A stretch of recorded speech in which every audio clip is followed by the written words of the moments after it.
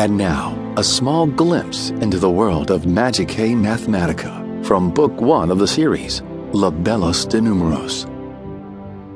Archimedes looked at the sky. Dark clouds rolled in from all directions, as if they were coalescing over the very spot they were standing. His features turned grim. "We have to get out of here now." At that moment, the ground beneath their feet began to moan and whine as if it were a living being.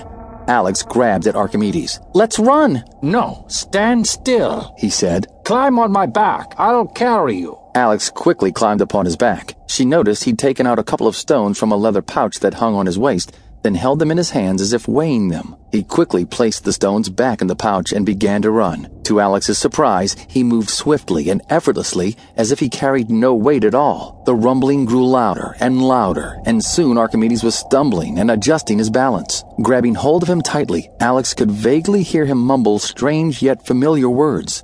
Latin. "Hold on!" shouted Archimedes. Alex watched as Archimedes held his staff in front of him, and while running as fast as he could, he uttered the phrase that Alex understood very well. "Salio transio!" As soon as he did, the ground before them opened up as if there were a monster trying to swallow them whole. Archimedes lunged forward, and they both glided through the air. At first, Alex kept her eyes closed, anticipating the fall. She soon realized they were still gliding through the air. She looked down and saw the hole below was at least as wide as a school bus. Archimedes and Alex landed just on the very edge when another hole opened up. Again, Archimedes uttered the words, "Salio transio!" and they flew over the pit. This happened over and over, and soon they were moving so fast that the landscape disappeared into blurs of color. When she looked into the distance, she could see a line of trees where a large pit had split the earth. It was much larger than the ones they had been crossing, as if the earth was making its final effort to swallow them. The hole grew bigger and bigger,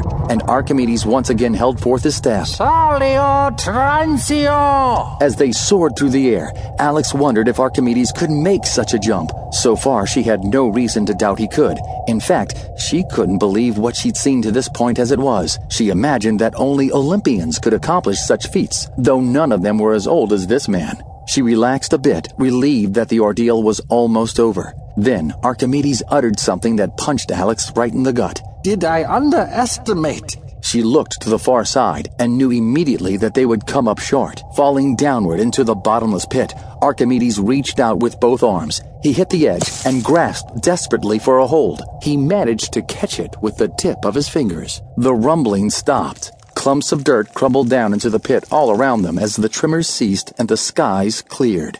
Alex clambered over Archimedes' shoulders and helped him up. They quickly scampered back from the edge in case it gave way, and once they were at a considerable distance away, they collapsed from the effort of their escape and caught their breath. Chapter 4. Math and Magic. Archimedes stood and straightened his robes. They were twisted and dusty. He adjusted the pouch at his waist and tucked a large crystal pendant into the neckline. After a final sigh, he walked to the edge of the gaping pit and stood a while, just staring at his staff. Alex, at last, understood how he had estimated the jump, even if she didn't understand how he could do it.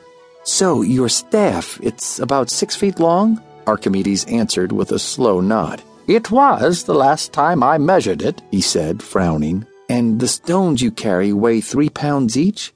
Archimedes smiled. "Yes, they do. You're a fast learner, Alex." Archimedes cheered up immediately, satisfied about something. He started off in the direction they had been heading. "Are you coming?" he asked, not looking back.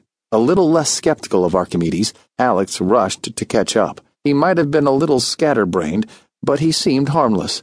When he wasn't distracted, he had a friendly countenance and carried himself in a dignified way. Continue the adventure with Libellus de Numeros, available for download now.